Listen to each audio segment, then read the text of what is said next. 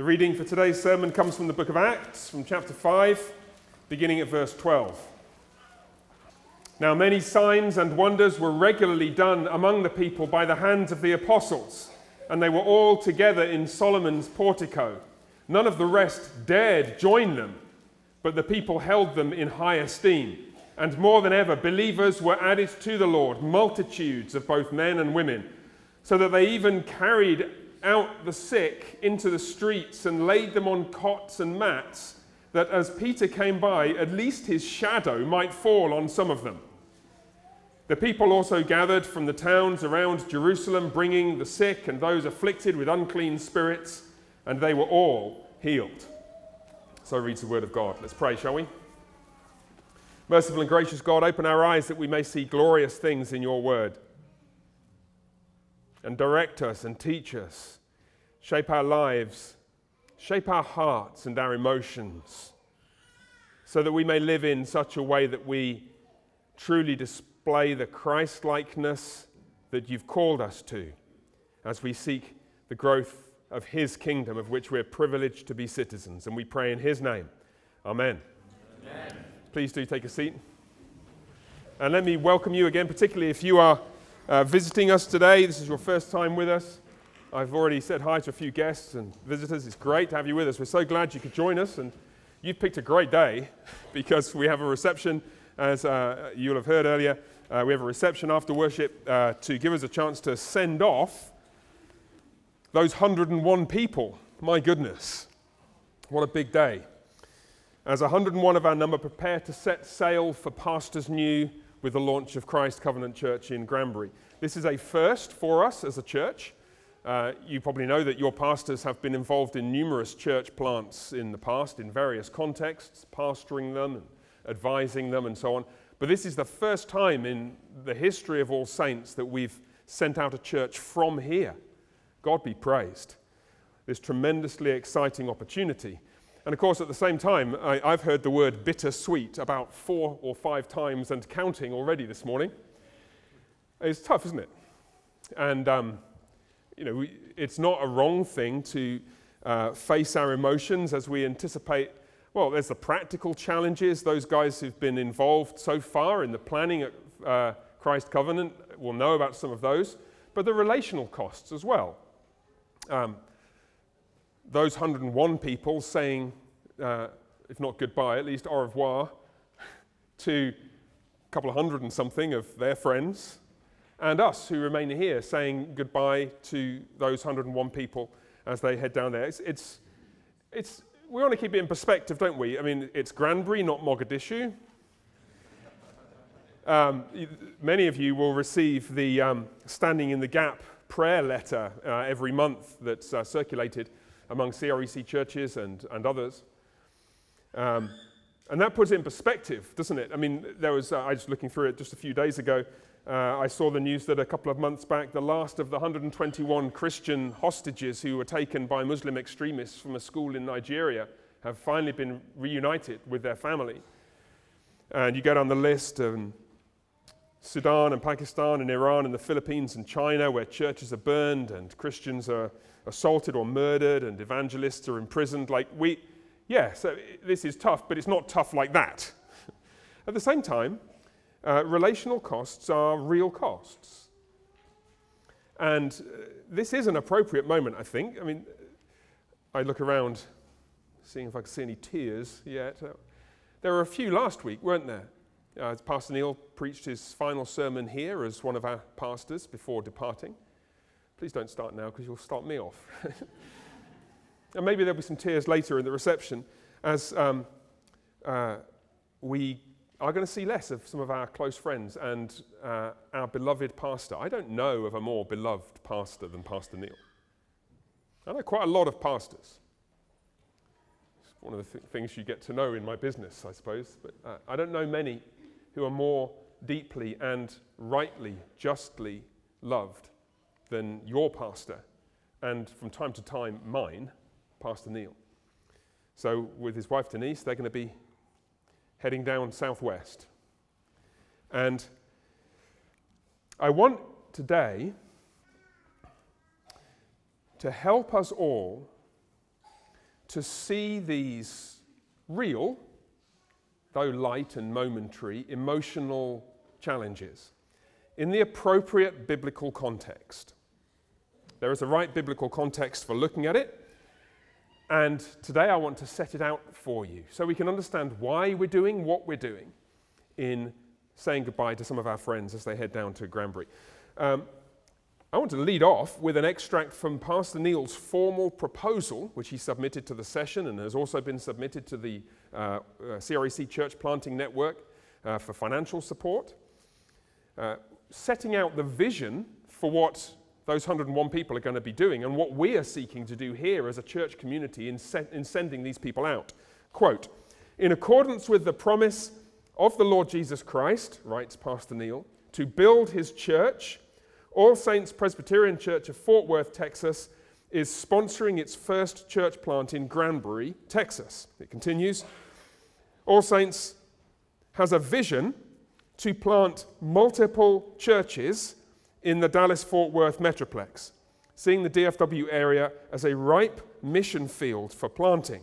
We envisage," quote, "a group of churches that cooperate in concert together as like-minded, co-laboring congregations, seeking to build the kingdom of Christ together in the DFW Metroplex." End of quote.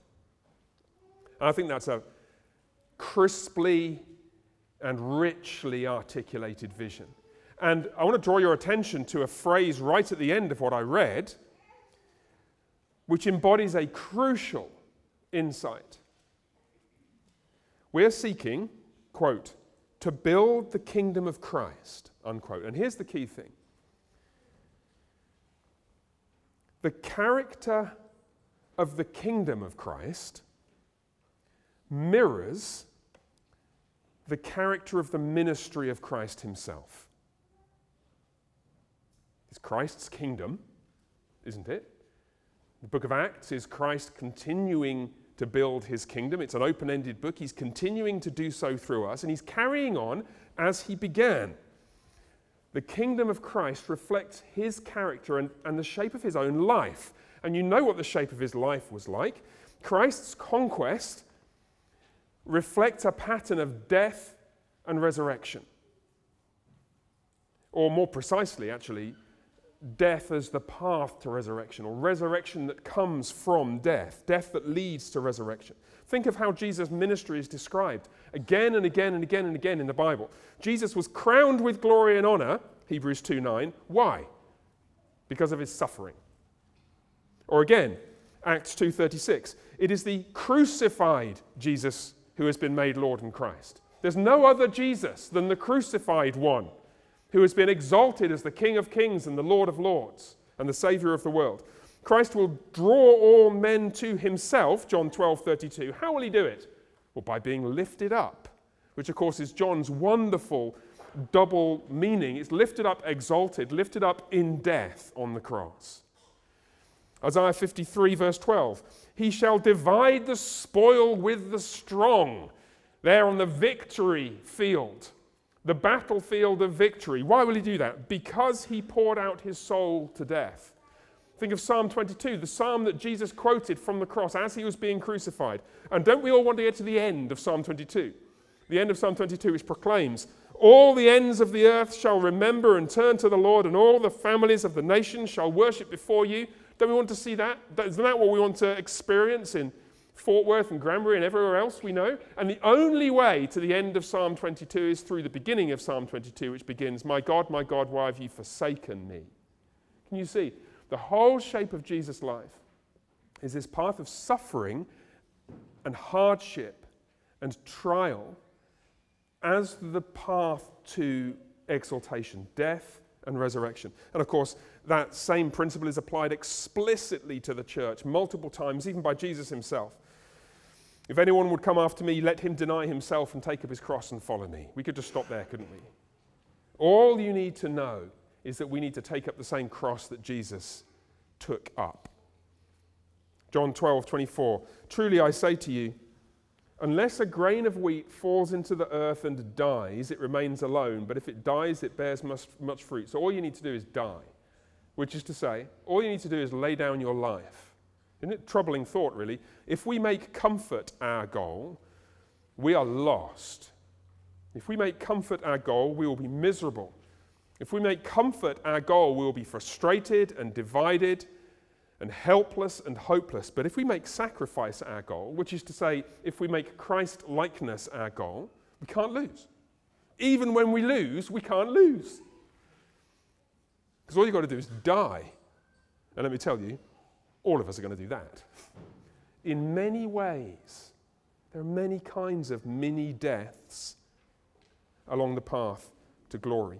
Blessed are those who mourn, Jesus said, because they'll be comforted. I'm not going to multiply the Bible verses. We'll be stuck in the introduction of this sermon at lunchtime, and that wouldn't be good for any of us. And so one reason why this is so important is because it gives us a framework for finding the encouragement of the Scriptures which we're going to need. We here, we remain at All Saints in a smaller church after our friends have headed down the road, and you guys who go to a much smaller church meeting in Granbury. And to that end, I want to turn your attention to the text that I read a few minutes ago, Acts chapter 5. You know the story of the book of Acts, even if you've not been here following along with us as we've been working through this book. You know, the book of Acts tells a story of the early days of the Christian church, the wonderful growth they experienced. They had various problems along the way. We've seen some of those, the opposition in chapters 3 and 4. There's the Ananias and Sapphira episode in chapter 5, which we'll come to in a few minutes' time. And what happens here in these verses, you get one of a number of pauses in the narrative where it's as though the narrator, Luke, stands still and steps back a little and just talks more broadly and more generally about what's been happening. And during this little pause, he has this little statement. Look with me at verse 14. More than ever, believers were added to the Lord, multitudes of both men and women. This is one of the many "the church is growing" statements in the book. And what it gives us the opportunity to do is to see how. What's had to happen in order for the kingdom to grow? We kind of know, yes, it's death and resurrection. We know that already. But can we get more granular? What kind of death must we be ready to die? And what kind of life, resurrection, might we expect and anticipate to experience as a consequence? And there are two answers in this. I want to spend most of our time on the first one. There are two ways in which the kingdom is said to grow here. The first, we'll take most of our time this morning, the kingdom of Christ grows as the church remains faithful through trials. Trials are not an incidental or non-essential feature of the church's life. Trials are constitutive of the path we must walk. And the book of Acts highlights this again and again and again. You actually see it. I want to come back to this text in a few minutes, but first I want to show you in the overall shape of the book of Acts. The book of Acts has a number of different structures that permeate it, and one of those structures highlights this feature that trials are part of how the churches grow. And this structure blew my mind because it's not a chiasm. Like, I had to pinch myself, like, really, what's going on? But it's true, it's really there. Basically, what happens is, you've got the theme verse at the beginning, chapter 1, verse 8, "You will be my witnesses in Jerusalem, Judea, Samaria, ends of the earth." The gospel spreads out. And what happens is, you get these periodic markers, like this one, which indicate the church is growing. And each time, what happens is absolutely identical every single time. You have some problem, some trial, some hardship that needs to be overcome.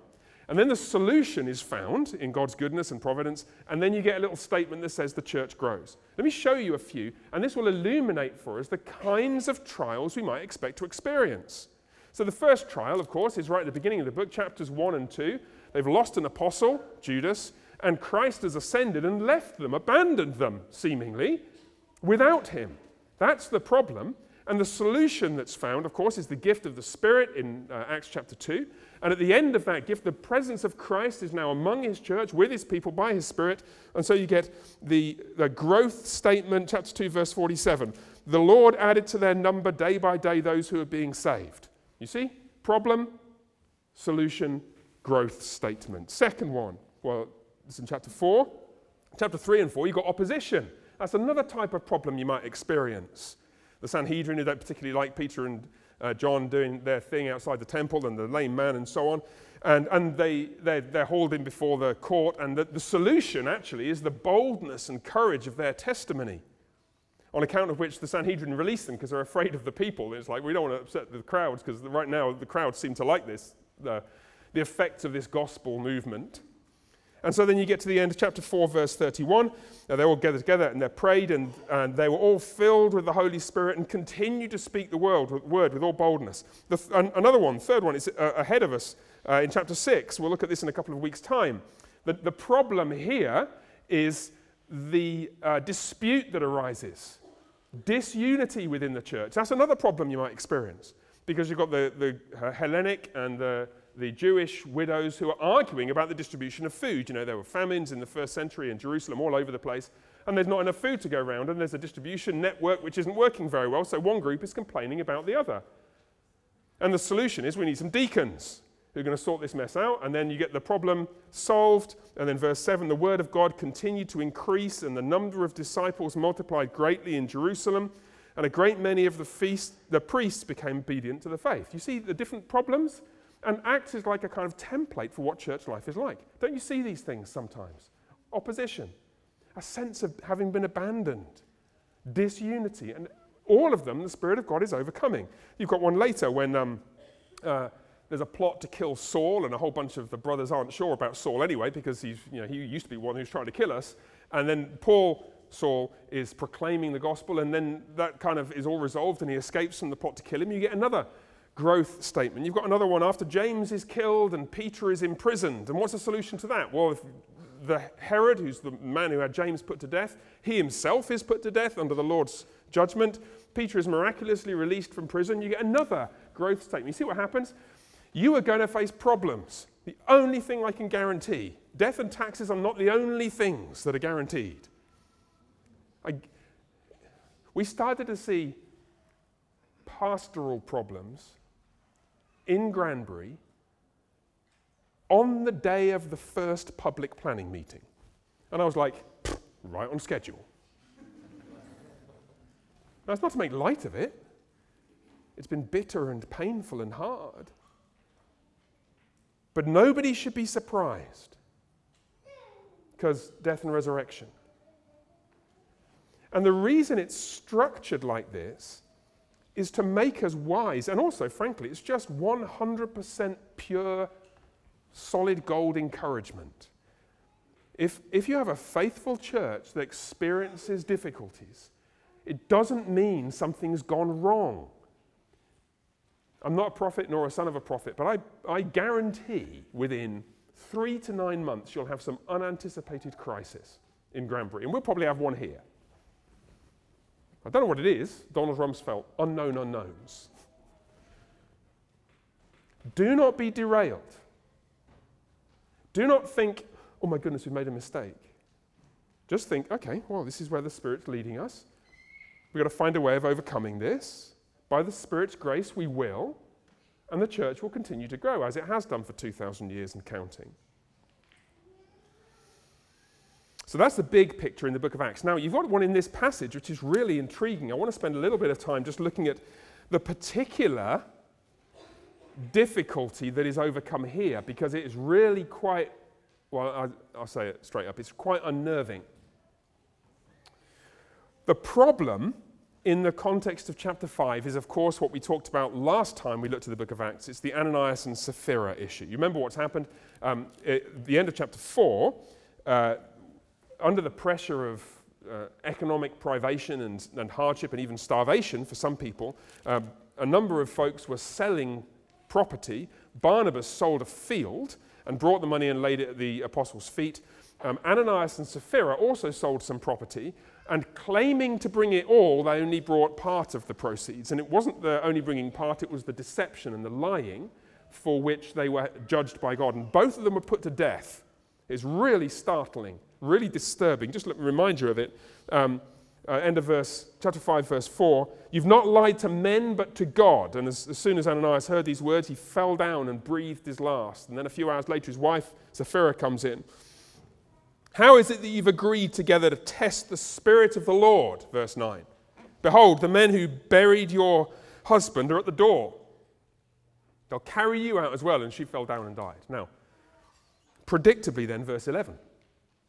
Great fear fell upon the whole church and upon all who heard of these things, because the problem you've got is actually it's sin within the community. And the shock, this is not really the problem, but this is how God deals with it, the shock of seeing how the living God deals, and in this case particularly with deception. How does the Lord deal with lies, with half-truths, with a failure fully to be honest with one another? And it is frightening. And so, you get to verse 12, you get this kind of zoom out. What's happening? Well, many signs and wonders are being regularly done among the people by the hands of the apostles. We'll come to that in a few minutes' time. And they're all together in Solomon's portico, where they were in chapter 3. None of the rest dared to join them. But the people held them in high esteem, and more than ever believers were added to the Lord, multitudes of both men and women. Now this is a puzzle. Just look closely at this and notice there seems to be some kind of tension here. Nobody dared to join them. Or rather, not quite. None of the rest dared to join them. The people held them in high esteem. And still, it looks like multitudes of believers are being added to their number, verse 14. So how is it you can have verse 13, none of the rest dared to join them, and verse 14, loads and loads of people join them? It seems a bit kind of weird. So most likely, it looks that verse 13 is drawing a distinction within the broader population. So whoever the rest are, it might be the rest of the Jewish leadership and those attached to the old covenant way of life. None of them dared to join them. None of them. Because they've just seen what happens. If you try and come to the Lord and you're covering something up, like halfway repentance, jeepers, I don't want that. But nonetheless, the people, which Luke seems to use as a broader term to encompass the population as a whole, they held them in high esteem, and from that community, apparently, lots of people joined. So what you've got is this perceived barrier to joining the church. Because everybody now knows, like, if we join this community, people might find out the truth about us. If I join this church, eventually, or maybe quite quickly, the Spirit will be at work. And they're going to find out what I'm really like. Yikes. And you see, if I were upfront and honest about it, then that would be okay, because there's no sin that you're ready to repent of that can't be forgiven. But I'm not sure I'm ready to repent of all that yet. I think I can keep this hidden. I think I can keep this under wraps. I'm just going to go find myself a church somewhere else. Now in Jerusalem, in the first century, there was no church somewhere else. Let me tell you, in Fort Worth in 2023, there are plenty of churches somewhere else. One scholar, a friend of mine, Matthew Sleeman, talks about the absence of a casual association with the church. Because in the book of Acts, it becomes obvious that secret unfaithfulness, secret sins will be exposed. In the end, maybe quickly, maybe after a period of years. And you can all think of examples. And you know, the tragedy of, I spoke about this with Ananias and Sapphira, if only they'd said, brothers, we've sold this land and we feel able to bring a part of the proceeds to give to the poor. It'd been like, guys, that's wonderful, praise God. If only they'd been honest. Do you believe that there's nothing you can say to me or to any of your pastors about some sin that you're ready to repent of that Jesus can't forgive? Do you believe that? Do you actually trust the gospel? Do you believe, when Pastor Shaw said earlier, your sins are forgiven? Every single sin that you will name as a sin, and none of the sins that you will hide from the Lord and try and hide from everybody else. Now, what I'm not saying is we all need to confess everything all the time to everybody. But you know what I'm saying? There's the way of trying to cling to something which is materially relevant so that you can continue to live in that sin, with that deception. And so everyone's afraid. No, I'm not joining this church. And in the modern age, you don't have to, because the church has become so corrupt, so vacuous, so undemanding that the very last thing that people expect whenever they rock up at most churches is to be asked any questions. Just like, welcome into membership. No questions asked. People, they just expect to be able to rock up and join the club, and actually the pastor should be quite nice to see me because I'm occupying space and I might even tithe. Sometimes. As long as by tithe I can sort of change the meaning of the Hebrew of tenth to 2%. And let me just say, this is emphatically not how we do things around here. How easy should it be to join Christ Covenant Church in Granbury? How easy should it be to join All Saints in Fort Worth? It should be precisely as easy as it is to follow Jesus, and no easier. There has never been a soul, and there never will be a soul, whom Jesus will turn away, who comes to him on bended knee, repentant, ready to follow him. And there has never been a soul who's had sins forgiven of which they wouldn't repent. And there never will be.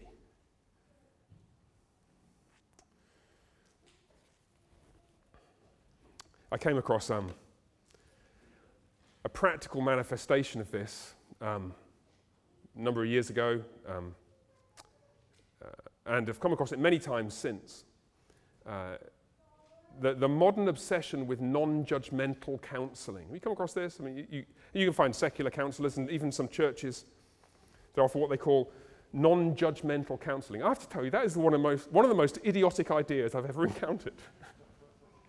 I was speaking to a young lady just the other day. I said, we offer only highly judgmental counselling. The only kind of counselling I'm willing to offer is extremely judgmental. Let me tell you, you need it.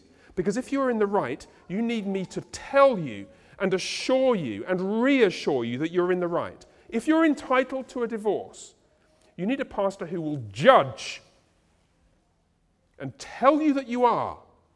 Not one who will just smear the blame around all over the place so everybody feels guilty and nobody knows what to do.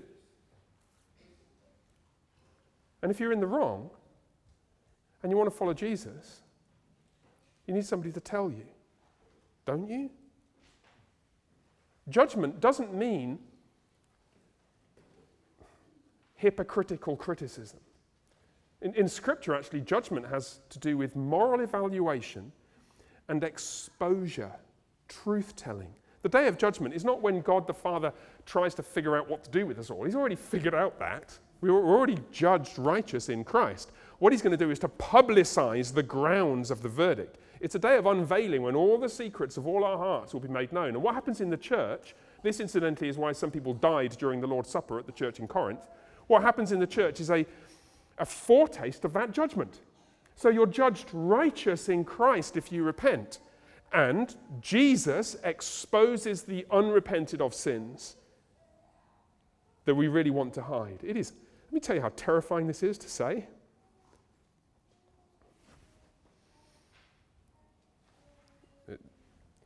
I promise you will not find non-judgmental counselling here or at Christ Covenant in Granbury. If you come for advice and counsel, am I doing the right thing? And if you're right, Pastor Neil, Pastor Shaw, we will tell you. And if you're wrong, God help us, we'll tell you. And in saying this, I'm exposing myself to the same thing. I'm not above this. It's actually one of the reasons why it takes us so long to appoint deacons, not to say elders, goodness gracious, because you don't do it hastily. And the goal is not to make life unpleasant for anybody. The goal is to make life possible.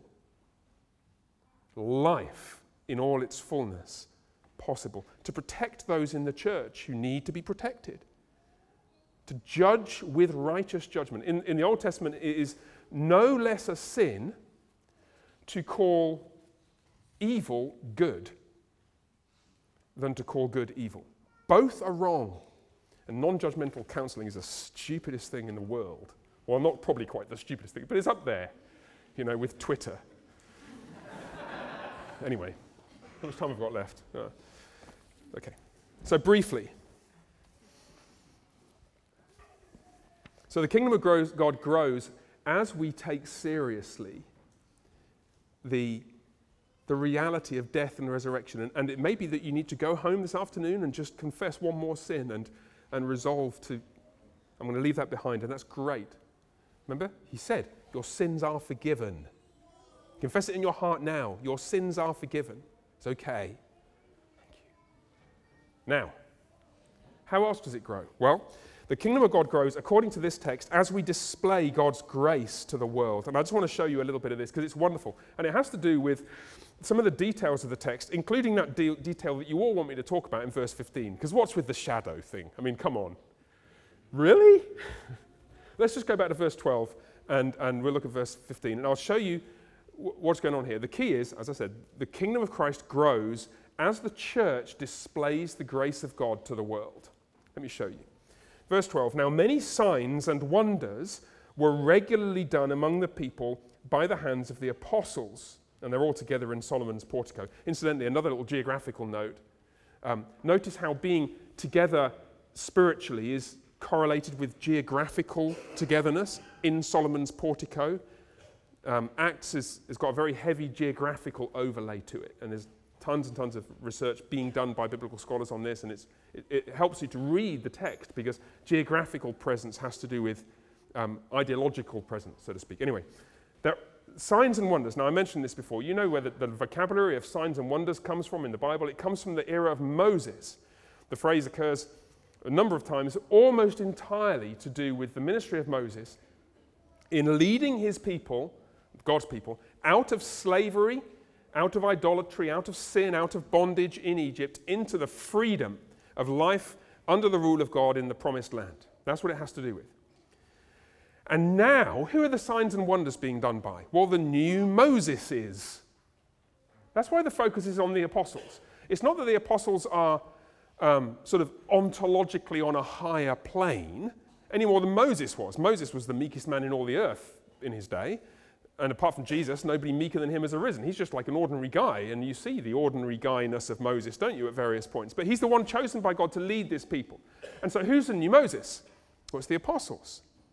Where do you go if you want freedom? Where do you go if you want to be under the cloud that's overshadowing you? You see where verse 15 comes in? Come to that in a second. Where do you go if you want to be out of Egypt, leave the sin, leave the idolatry behind, and experience freedom? Where do you go if you want to hear the word of God thundering from the mountain, guiding you in wisdom and truth and righteousness? You go to Moses. And now where do you go? You go to the apostles. You go hang out with those clunk of weirdos in the temple and have the apostles teach you and lead you and disciple you. Because that's where grace is found. So because the apostles in particular and the church as a whole is embodying the grace of God, they're there to show the grace of God to the world and invite the world to come in. And many people were doing so, verse 14.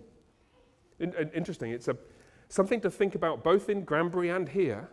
How do we orient ourselves appropriately so that we are ministering to one another within the community, but having an eye to the future members of these churches whom we don't yet know? And we mustn't neglect either.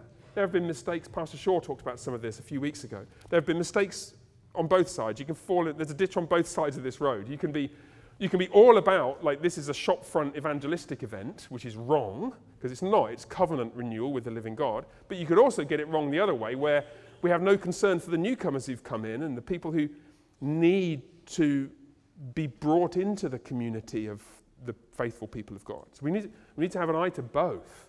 I don't know how big Grace Covenant in Granbury is going to be in 3 years' time. I'll tell you what, this church, by the time next week, this will blow your mind when you realize this. After the guys from Granbury have, don't cry, gone, don't cry, you'll start me.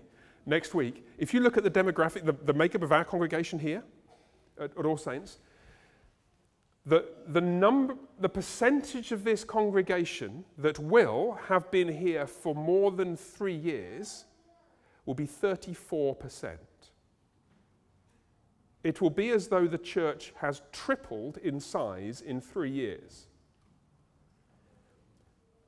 We have to have an eye for the new people joining us. Because those new people joining us are pretty soon going to be not new people joining us, they're going to be with us, and we need to be ready to disciple and welcome them, don't we?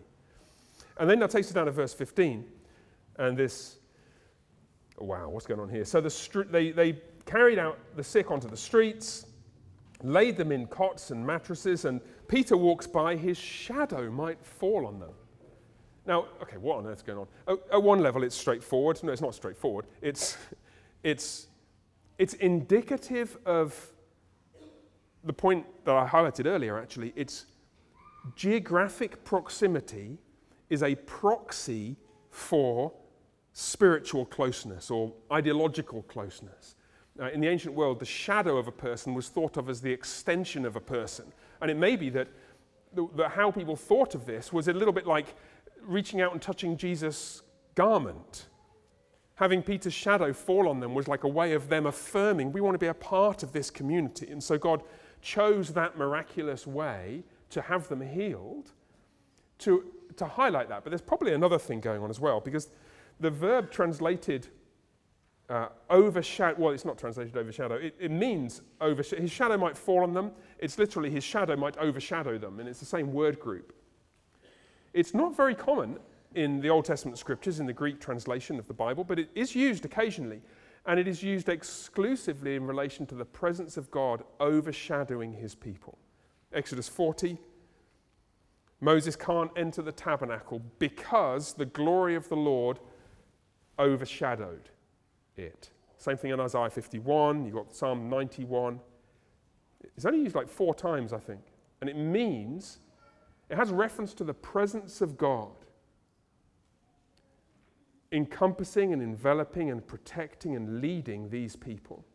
So, you go to the apostles so they lead you out of slavery in Egypt. And you go to the church because in that community, that's where you find the overshadowing presence of the living God. And so you flip that around, what's the church's job? The church's job is to be that community which shows to the world the grace of God that we've experienced.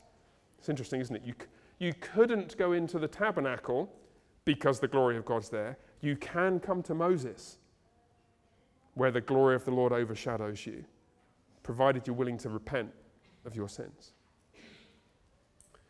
And it's interesting, I've seen remarkable examples of this in the last few years, working alongside Pastor Neil. I've been in numerous counseling situations with him, including some in which people have done what they needed to do. They've confessed sins to him. Sometimes they've confessed to Pastor Neil sins that they've committed against him and sought his forgiveness. And you know what he says? Some of you have heard him say this. It's one of those Pastor Neil one-liners which is going to go with me to my grave if I live to be 120. You know what he says? Which camera do I look at? Where's Pastor Neil? I don't know. I can only give that which I have been given. You heard Pastor Neil say that?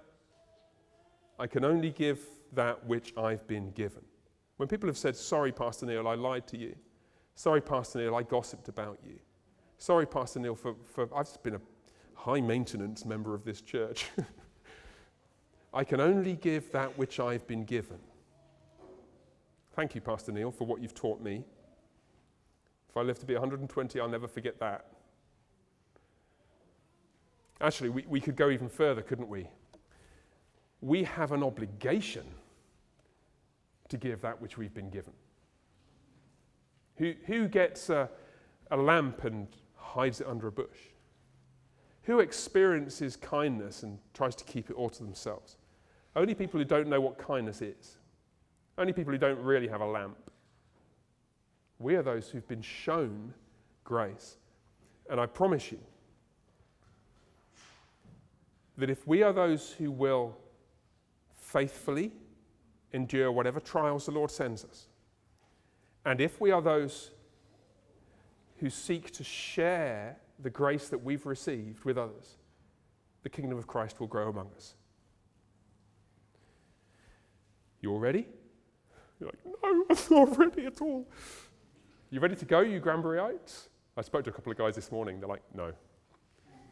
Oh well. You'll never feel ready. Keep in touch, won't you? Let's pray. Merciful Father, we are grateful to you for the abundant blessings that we've received, and indeed even for those particularly that we see around us. Go with us all our days, leading us in that transparent and honest confession of sin to you and, where necessary, to one another, and to give to others that which we've received from you, that your kingdom may grow among us, and we pray in Christ's name. Amen.